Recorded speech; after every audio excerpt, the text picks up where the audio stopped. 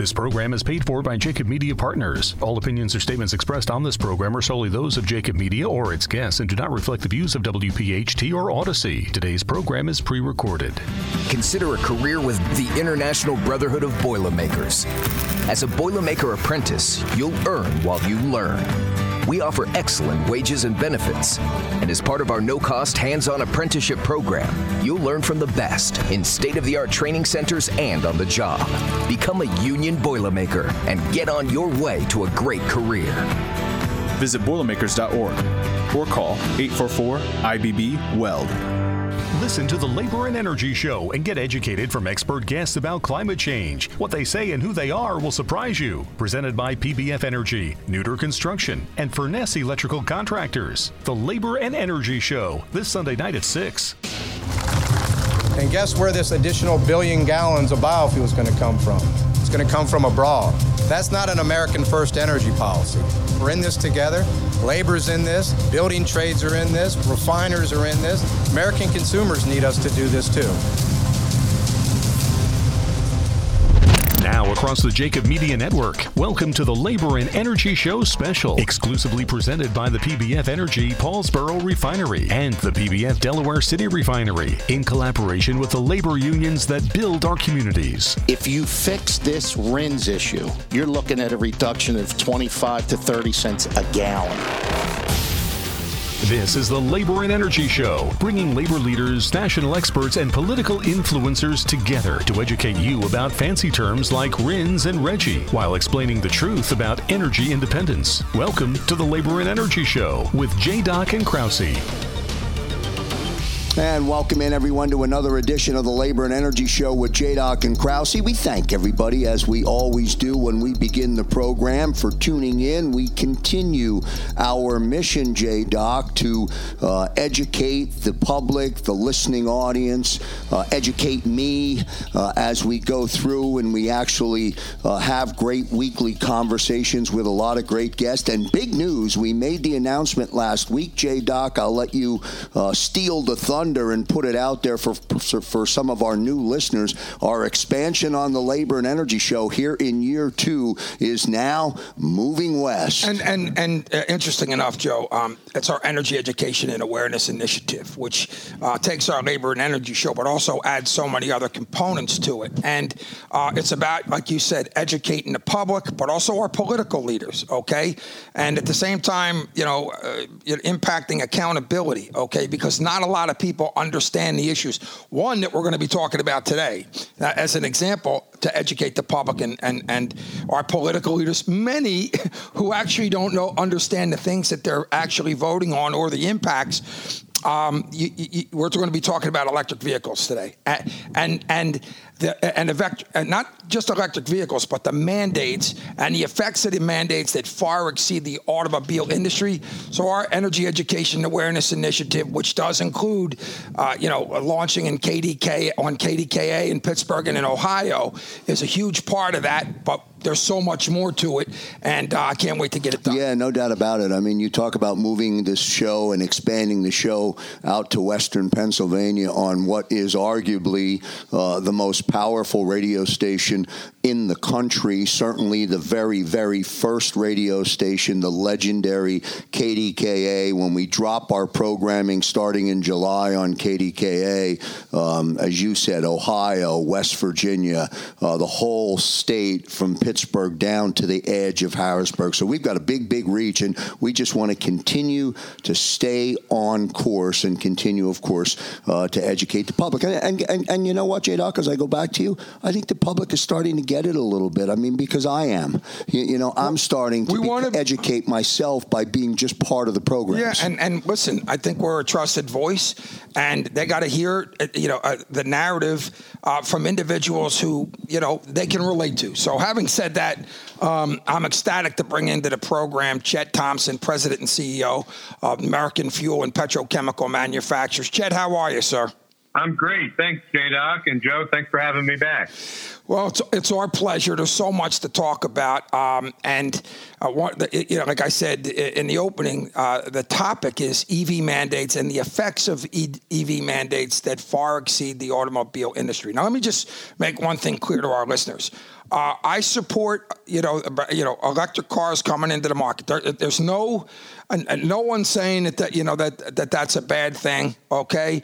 But my thought process, especially when we educate people after hearing this show, is let them come into the market naturally. We're creating mandates that have such potentially devastating impacts. It's just. It's unnecessary, and we're doing it. We're shooting ourselves in the foot, and people and our political leaders have to understand that. So, having said that, Chet, a lot has happened since you last joined us on the broadcast. There are several attempts to essentially ban good old-fashioned gasoline and diesel vehicles, either mostly or completely. And I want to get into all these policies, which can be complex. Let's take them one at a time now. The first big thing that comes to mind is the new proposal from the Environmental Protection Agency that's going to determine what kinds of cars and trucks Americans are allowed to purchase in the years ahead. Can you kind of tell us, but can you tell us exactly what the EPA is proposing?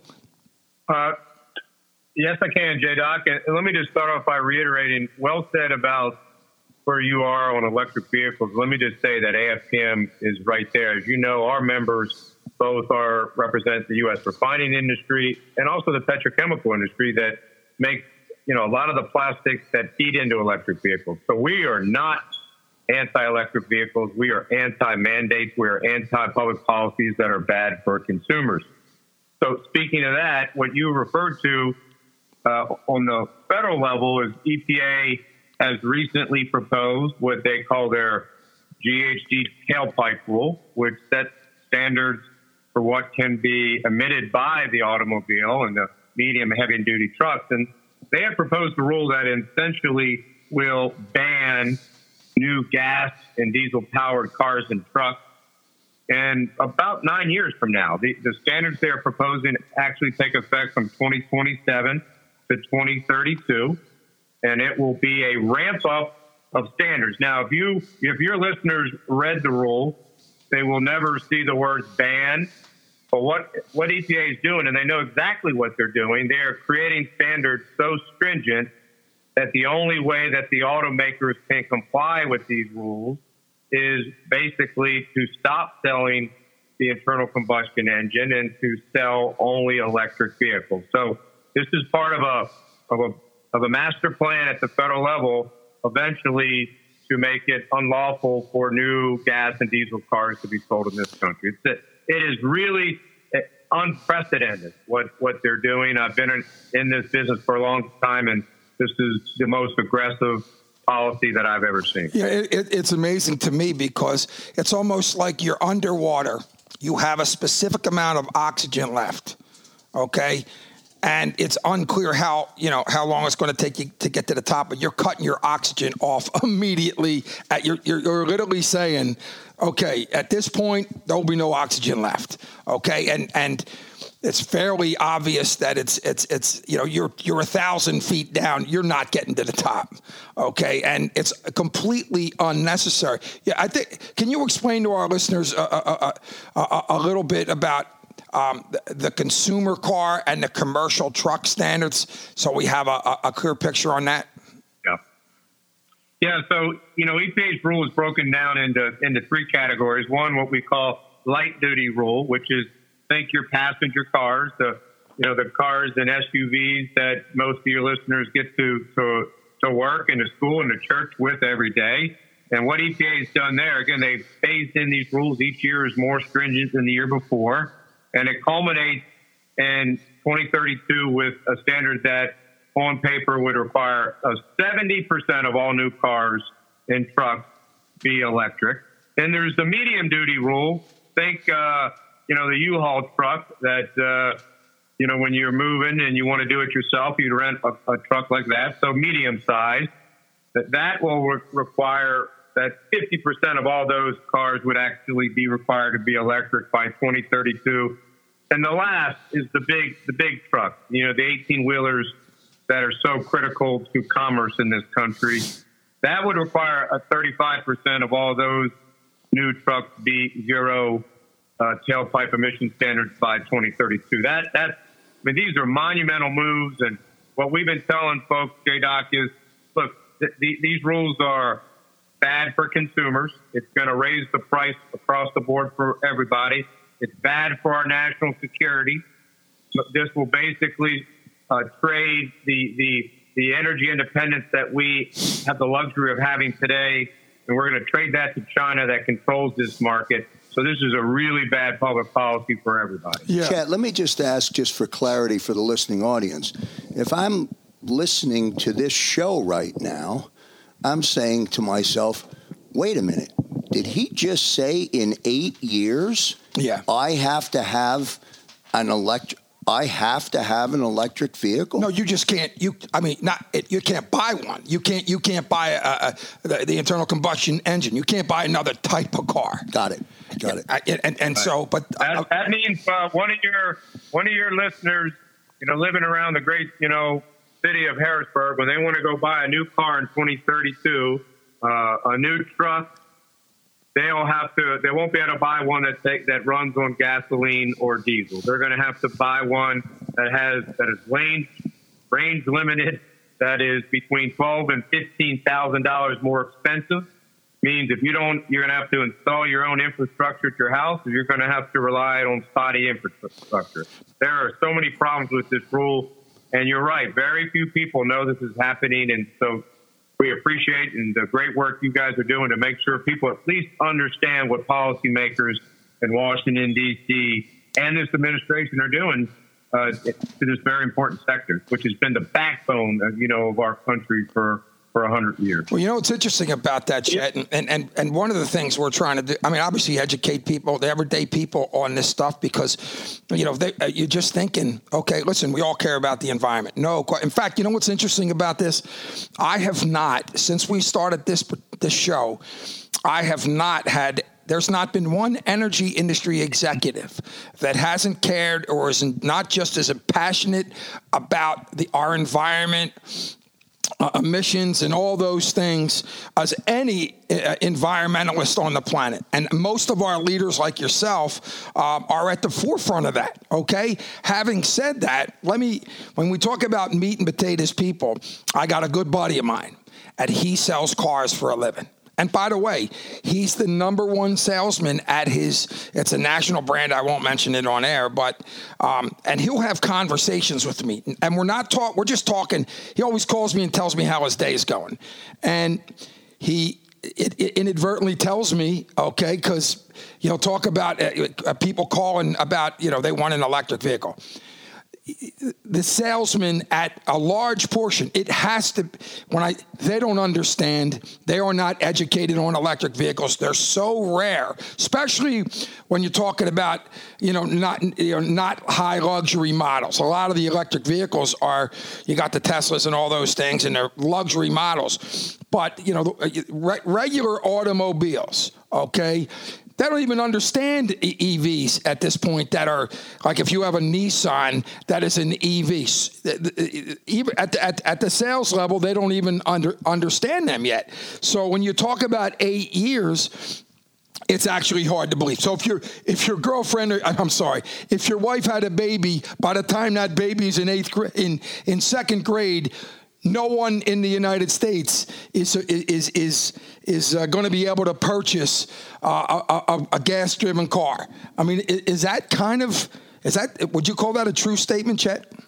Yes, it certainly is a true statement, and again, our infrastructure is not there for it.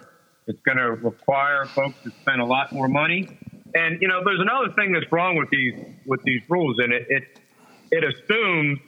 The way EPA does these rules, they just look at the tailpipe emissions, and they say, well, an electric vehicle has no tailpipe, therefore it's by definition cleaner. And, a problem with that, of course, is that what we should be doing in this country is doing a life cycle analysis across the board. We support cleaner cars, and in fact, cars are 90% more efficient and cleaner today. Gasoline is cleaner today. We are making more renewable fuels today. So we support, J-Doc, getting cleaner and more efficient. We absolutely support that. But what we support is doing it transparently and fairly and honestly. And when you take a look at electric vehicles, they ignore the environmental implications of making the batteries, mining the critical minerals, all of the infrastructure. An electric vehicle is not any cleaner than an internal combustion engine if it's plugged in to a coal-fired power plant, for example. All you're doing is pushing emissions somewhere else. So what we're trying to do is get people to do an honest assessment. Let's put all the cards on the table. Let's make sure your listeners know what's at stake, and let the market decide the best way to keep pushing efficiency and cleaner trucks and cars forward.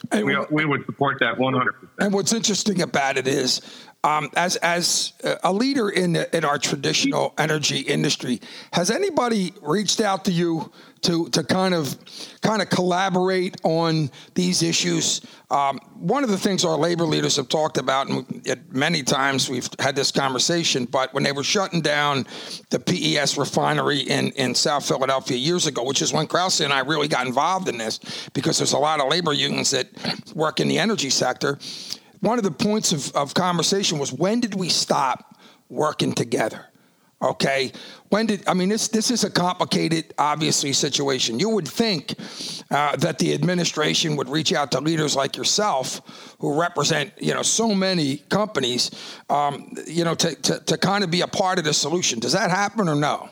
Well, I would say this: there are certainly a number of other groups that share our concerns, and the building trades that have been around our sector have been fantastic.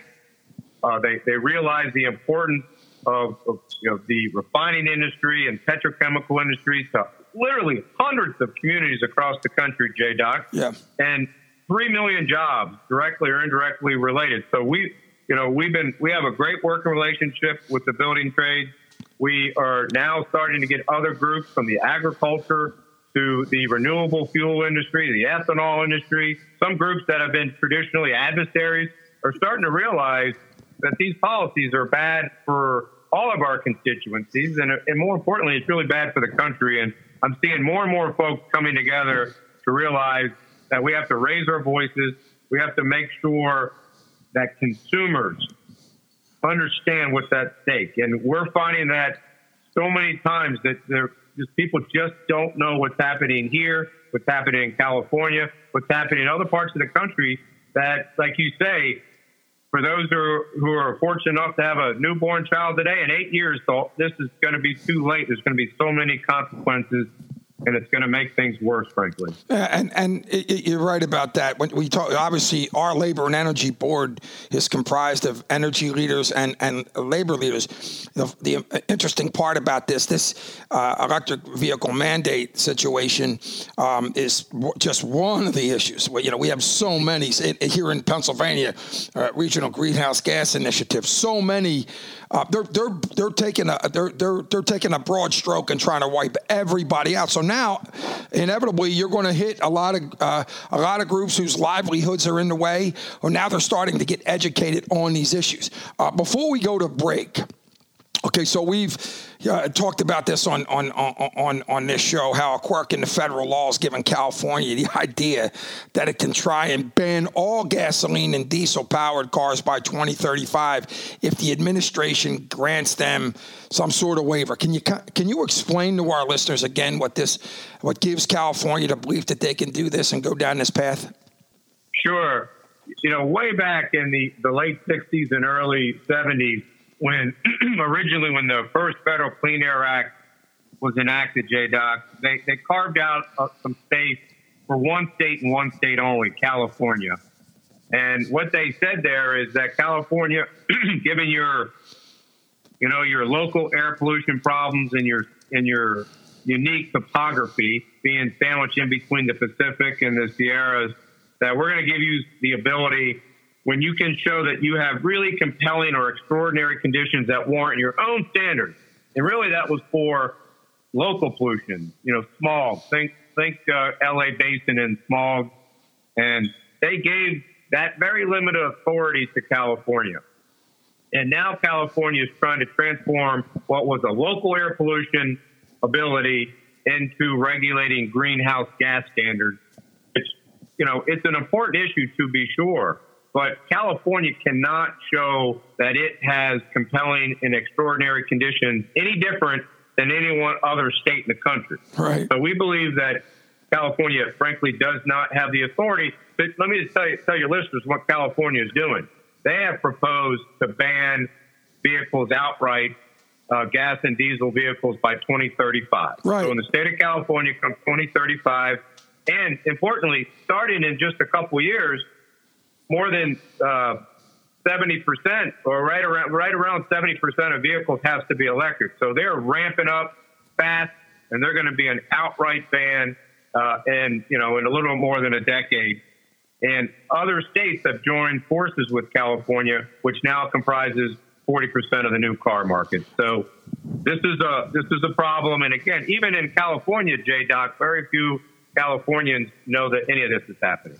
Good conversation going on with Chet Thompson and J-Doc. We here on the Labor and Energy Show. If you're listening and tuning in today to the Labor and Energy Show, perhaps you have a look on your face like I have on mine, J-Doc. Like what? Yeah. There's absolutely no way I am ready for an electric vehicle to come into my life. So, and again, that doesn't make it wrong for it to be ready for someone else, but to mandate everyone seems almost impossible to Joe, expect. And Chet, and unfair to the consumer. And absolutely, but in a sense, what's amazing when you talk, our campaign, our national campaign, is common sense and energy, and we try not to get into the rhetoric of throwing insults back and forth. Okay, we're trying to speak the language of the people. Okay, because sometimes people listen to and they think there's a political agenda. Joe Crouch, you and I have talked about this, but this is not a union issue. This shouldn't be a political issue. It's a human issue.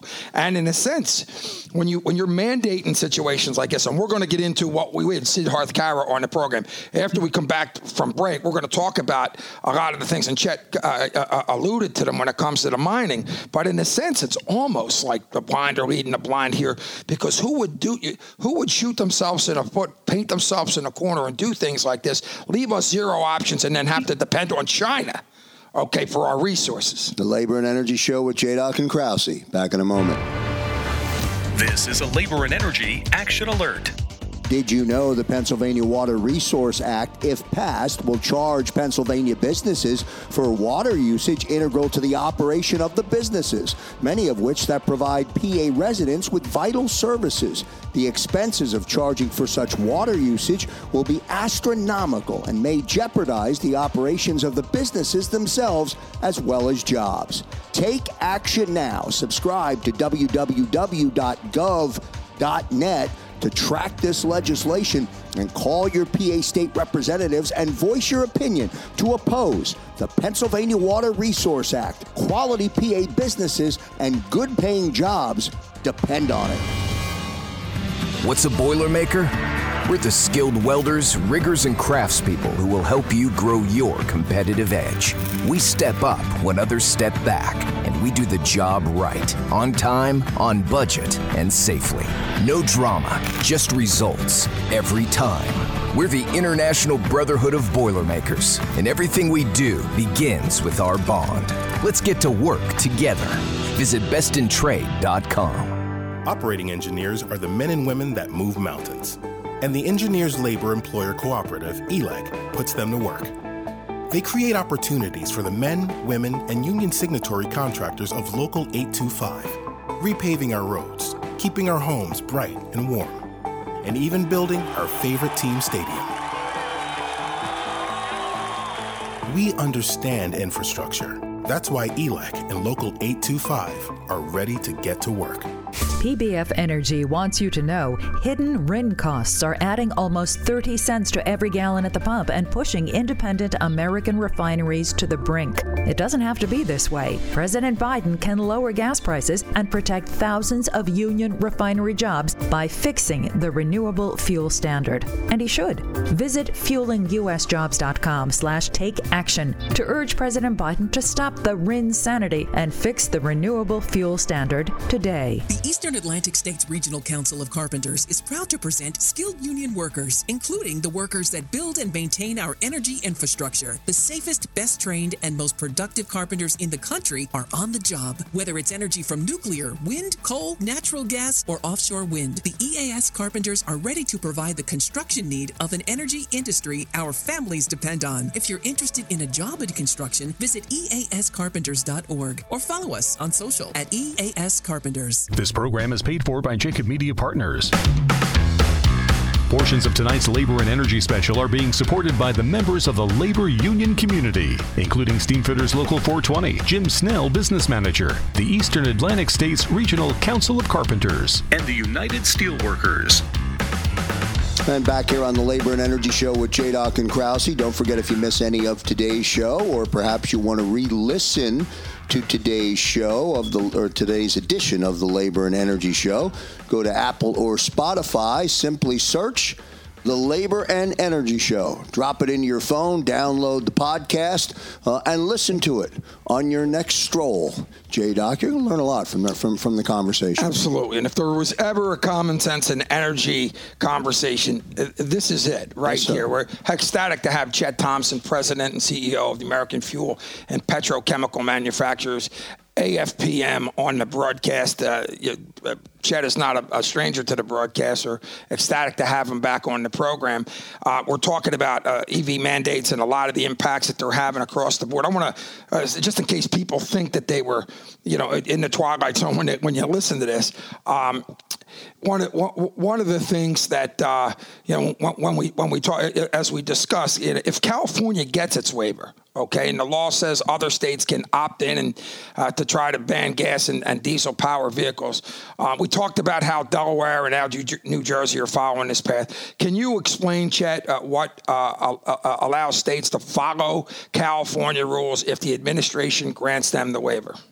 Yeah, so in that same work in the law we talked about before, with allowing California to set its own standards, California at that point has to seek a waiver from EPA. And if that waiver is granted, so if EPA determines that California has demonstrated compelling and extraordinary conditions and grants California the green light to move, other states now have the option to do one of two things. They can either continue to follow the national standards, or they can opt in to the California standard. Okay? And as of right now, 17 states follow at least some aspects of the California policy.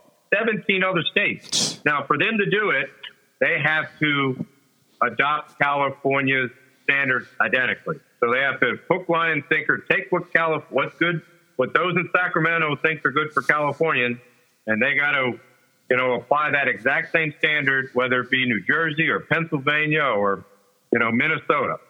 And so 17 states representing more than 40% of the new car market has decided to follow California. And it's almost, when I listen and when you actually think about it, it's scary because who does this benefit? I get it. We're concerned about the emissions. We have the greatest technology on the and professionals on the planet. Okay, if we all had an opportunity to understand what's going on, we could be a part of the solution, not create a bigger problem. I mean, who does this benefit the most in a economical and in a business manner, Chet? Well, it seems to me it benefits China more than anyone at the moment. Absolutely, China stands to continue to dominate the electric vehicle battery production and the minerals. Certainly that's what jumps out at me right now, because I don't know who else, frankly, domestically would benefit. It doesn't benefit, your listeners. I mean, certainly if your listeners want to buy EVs, and there are lots of great EVs out there, have at it. I mean, they should, but those that their lives aren't ready for an EV because they can't afford the $15,000, higher price tag, or if they don't have the infrastructure, or they have to commute a couple hours each way to get to work and home, this isn't good for them. This isn't good for them at all. So, but I can tell you, like I say, China, this is going to benefit them a great deal because they will own this market for the foreseeable future. Why would the decision makers in the state of Delaware, right. Why would the decision makers in the state of Delaware want to check the box and sign up to be absorbed and follow a California mandate, assuming for a moment that it comes in? Why would they want to do that? Well, what's the answer? I assume that the waiver is, and when you look at it, it seems to me like we're all just laying the fact that California is the ultimate authority. Their situations represent everybody else, and they're making it real easy for people just to check the box. These are elected officials put in office by the voting public. Yeah. Why would they want to do that? I just don't get it. And Chet, let me add, and we like to, obvious, because I guess they don't understand, Joe. Why would I got to ask this question. Common sense. Why in the world would we want to put our energy independence in the hands of China? Now, I'm asking that question as a regular dude walking down the street, okay? Because I don't think people really understand that we're giving up all of our opportunities to control our own energy, and we're giving it to China. It's not like we're giving it to England. We obviously shouldn't be giving it to anybody. But why in the world would somebody do that? J-Doc, it's a question I ask myself all the time. I do believe a lot of policymakers have the best intentions in mind, because I can't imagine what else would be driving them, frankly. So I can chalk this up to people not really doing their homework, not really understanding the issue. And then here's something else I hear a lot of, J-Doc and Joe. I hear some policymakers say, well, look, don't worry. We can go down this path. If it proves that this is really problematic, we can back off later. Yeah. Well, that's not the way it works, right? It's just not the way it works. And there's going to be a lot of damage done to our energy security along the way, to consumers along the way, to the investments that we're making from a manufacturing standpoint, that it's not that easy just to go down the road and back off later. So I'm just surprised. I'm with you. If I were an electric vehicle in another state, I'd do my homework to say, do we have the infrastructure? Is our grid reliable? Do we have the weather conditions here that would be consistent with this level of EVs? And, there's so many states on the list that are following California for which there is no way the answer to those questions should be, yes, we're suited to follow California, who, incidentally, they're not even suited for this themselves. They're going to have to double their electric capacity, in the next decade to meet their own higher demand for electricity for electric vehicles, let alone the rest of the country. Though, at times I just throw my arms up to say, I don't know what folks are thinking here. Well, it's interesting because in a sense, what we're saying is that if other states adopt this 2035 ban, they'll literally be letting California write the policy for their states. Is that an exaggeration? No, it's not an exaggeration to the point, like I said, that in order for a state to do it, they have to be identical to California. So if a state like Colorado or Minnesota or New York or Pennsylvania that has a different, climate, they want to make some tweaks. Technically, they can't make the tweak to do it. But still, they put their head down. I think this has become such a political issue for some that you've got to be all in or electric vehicles or else you don't pass some litmus test. We need folks to realize that we ought to be looking at this from an American perspective, what's in the best interest of consumers and our country. Even if you want to make the transition, then we ought to do it in a time horizon that makes sense. Absolutely. That shouldn't be too much to ask from our policy. And the fact is, every state's different. So, in other words, you're opting into a situation where your state may not be as prepared as another state. And there's nothing you can do about it. Am I right in saying that the buck stops here in regards, to the waiver with the president, and California can't do this unless the president says yes? Absolutely. I mean, if EPA, and hence the president, who gets to tell EPA what to do, unless they grant the waiver, California can't move forward. And if California can't move forward, nor can any of the other states that have opted into California. Reminds me. Absolutely. Yeah, and I don't, and this is, I don't want to get into it. Because I was going to say, I'm just stating this, but forgive them, God, they know not what they do. Is there a number that a consumer can grab onto that would say, if this occurs, this is going to have blank financial implication on my life? 50 grand, 100 grand. Is that does that number even exist? I don't even know. I'm just asking. What were you talking about? A number?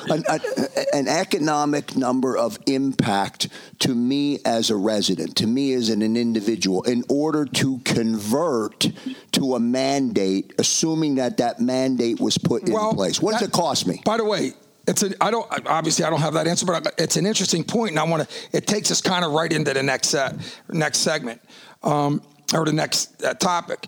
And that is the impact of even proposing these standards that could have on America's fuel supply, our refining jobs, as well as our auto industry jobs.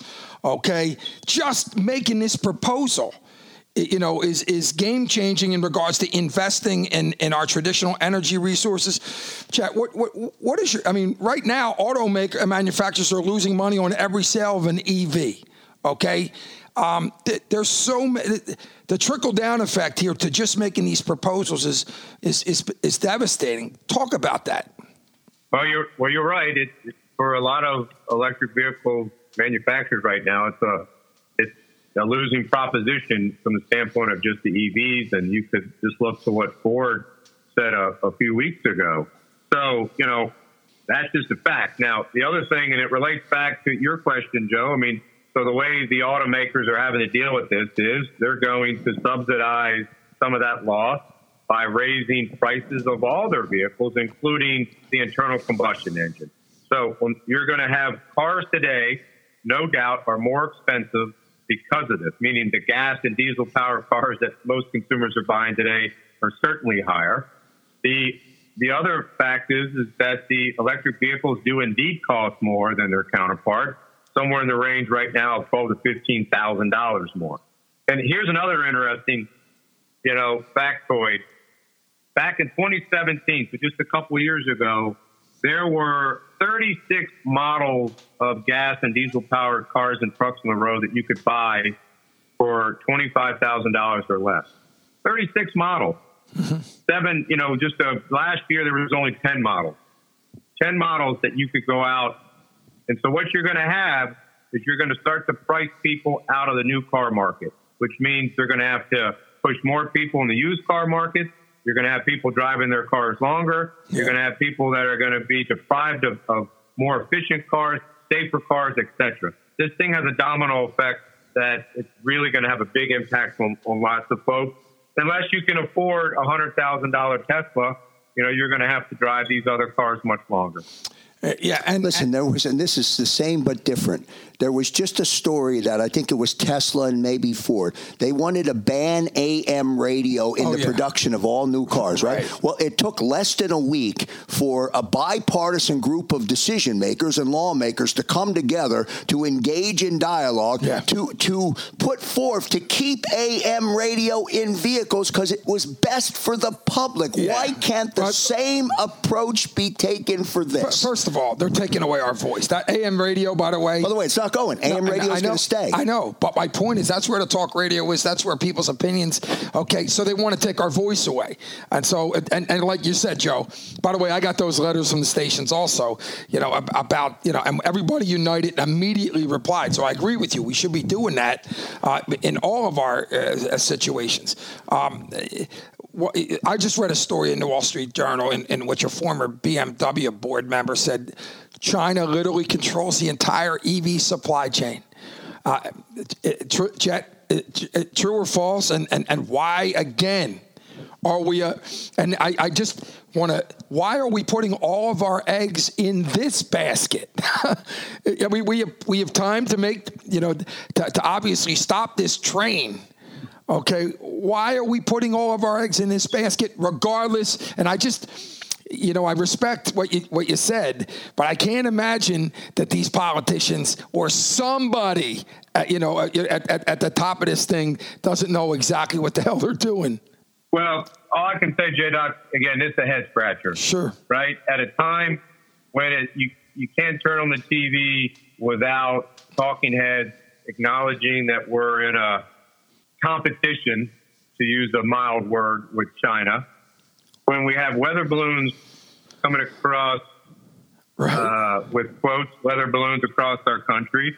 When we're having open conflict, here's what's undeniable. China controls 80% of the world's battery production right now. 80%, and the majority of the productions of the critical minerals needed for electric vehicle batteries. These are facts. Yeah. All right? And I saw a recent analysis that said that even with the Inflation Reduction Act, even with the bipartisan infrastructure, all the money we're throwing at this, right?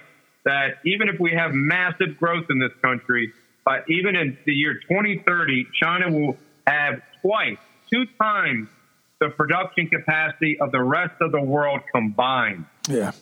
Let that sink in for a minute. The rest of the world combined. Yeah. And so why we would trade what we have today, which is, at least North American energy independence. Yeah. We have enough refining capacity to meet our needs. We are blessed with these resources. Why we would trade that over to let China dominate? Again, I can't even fathom how someone would explain that to consumers. Yeah, and we're hoping that more policymakers will be forced to try to explain that. If we went dark tomorrow in the United States, we're 13% of the world's emissions footprint. Okay, if we just decided to shut ourselves down at all, like move in, into a hole, we still couldn't impact what's going on. Do they not? In China, where they're building refineries and they're doing things that we're shutting ourselves down. You would also you would think that in Russia and in China it doesn't affect the environment, and common sense would just tell you it's ridiculous. We're gonna spitfire here because we don't have much time left. Chet, we had Siddharth Kara on the show before talking about the child and slave labor situation in the Congo.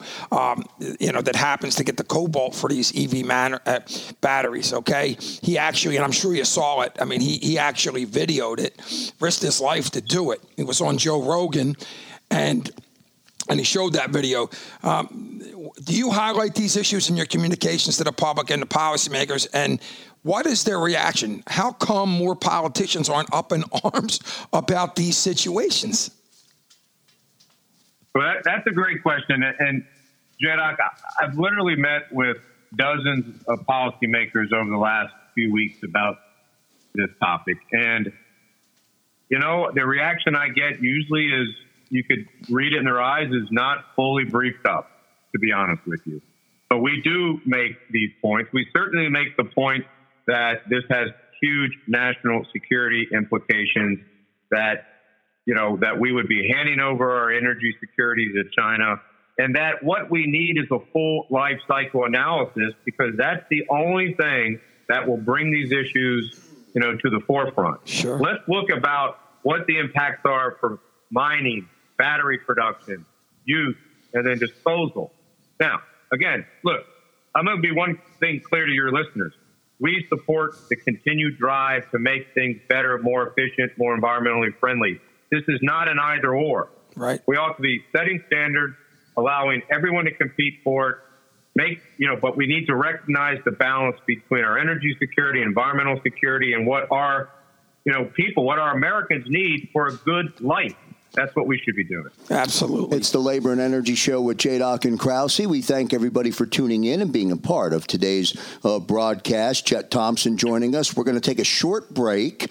When we come back on the other side, we'll get finishing remarks, J-Doc, with you and Chet. We'll have about 4 minutes on the other side of the break. This is the Labor and Energy Show with J-Doc and Krause. Back in a moment. PBF Energy wants you to know hidden RIN costs are adding almost 30 cents to every gallon at the pump and pushing independent American refineries to the brink. It doesn't have to be this way. President Biden can lower gas prices and protect thousands of union refinery jobs by fixing the renewable fuel standard. And he should.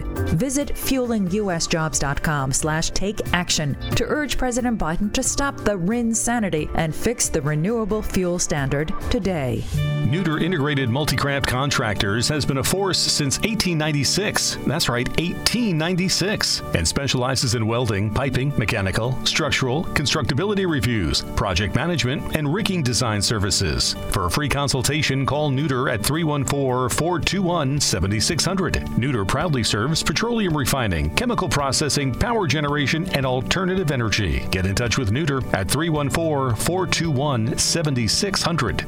The Eastern Atlantic States Regional Council of Carpenters is proud to present skilled union workers, including the workers that build and maintain our energy infrastructure. The safest, best trained, and most productive carpenters in the country are on the job. Whether it's energy from nuclear, wind, coal, natural gas, or offshore wind, the EAS carpenters are ready to provide the construction need of an energy industry our families depend on. If you're interested in a job in construction, visit eascarpenters.org or follow us on social at EAS Carpenters. Portions of tonight's Labor and Energy Special are presented by PBF Energy and supported by members of the labor union community, a collaborative to educate the public and change the narrative.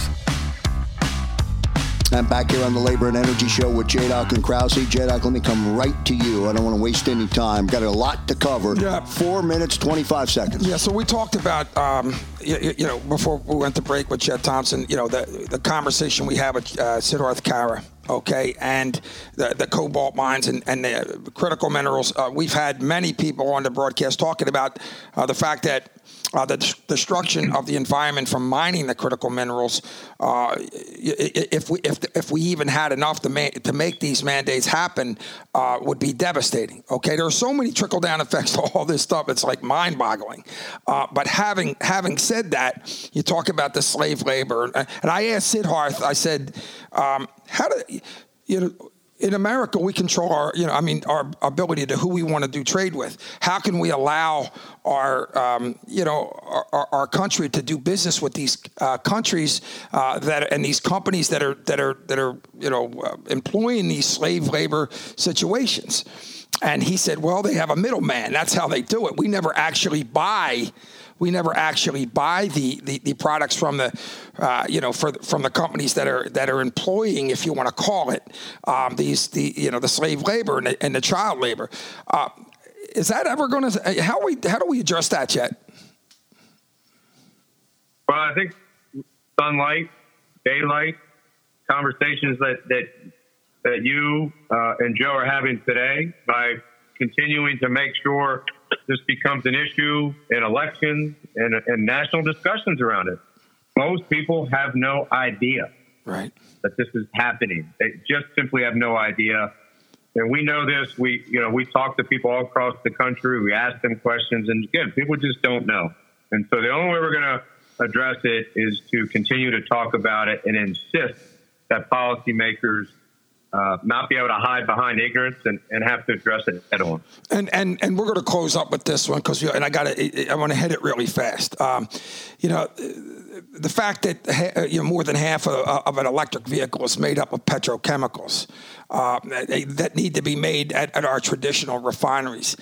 If these policies that we're discussing lead to premature refinery closures in the U.S., won't all the petrochemicals needed to make EVs and likely the EV manufacturer itself also go over to China?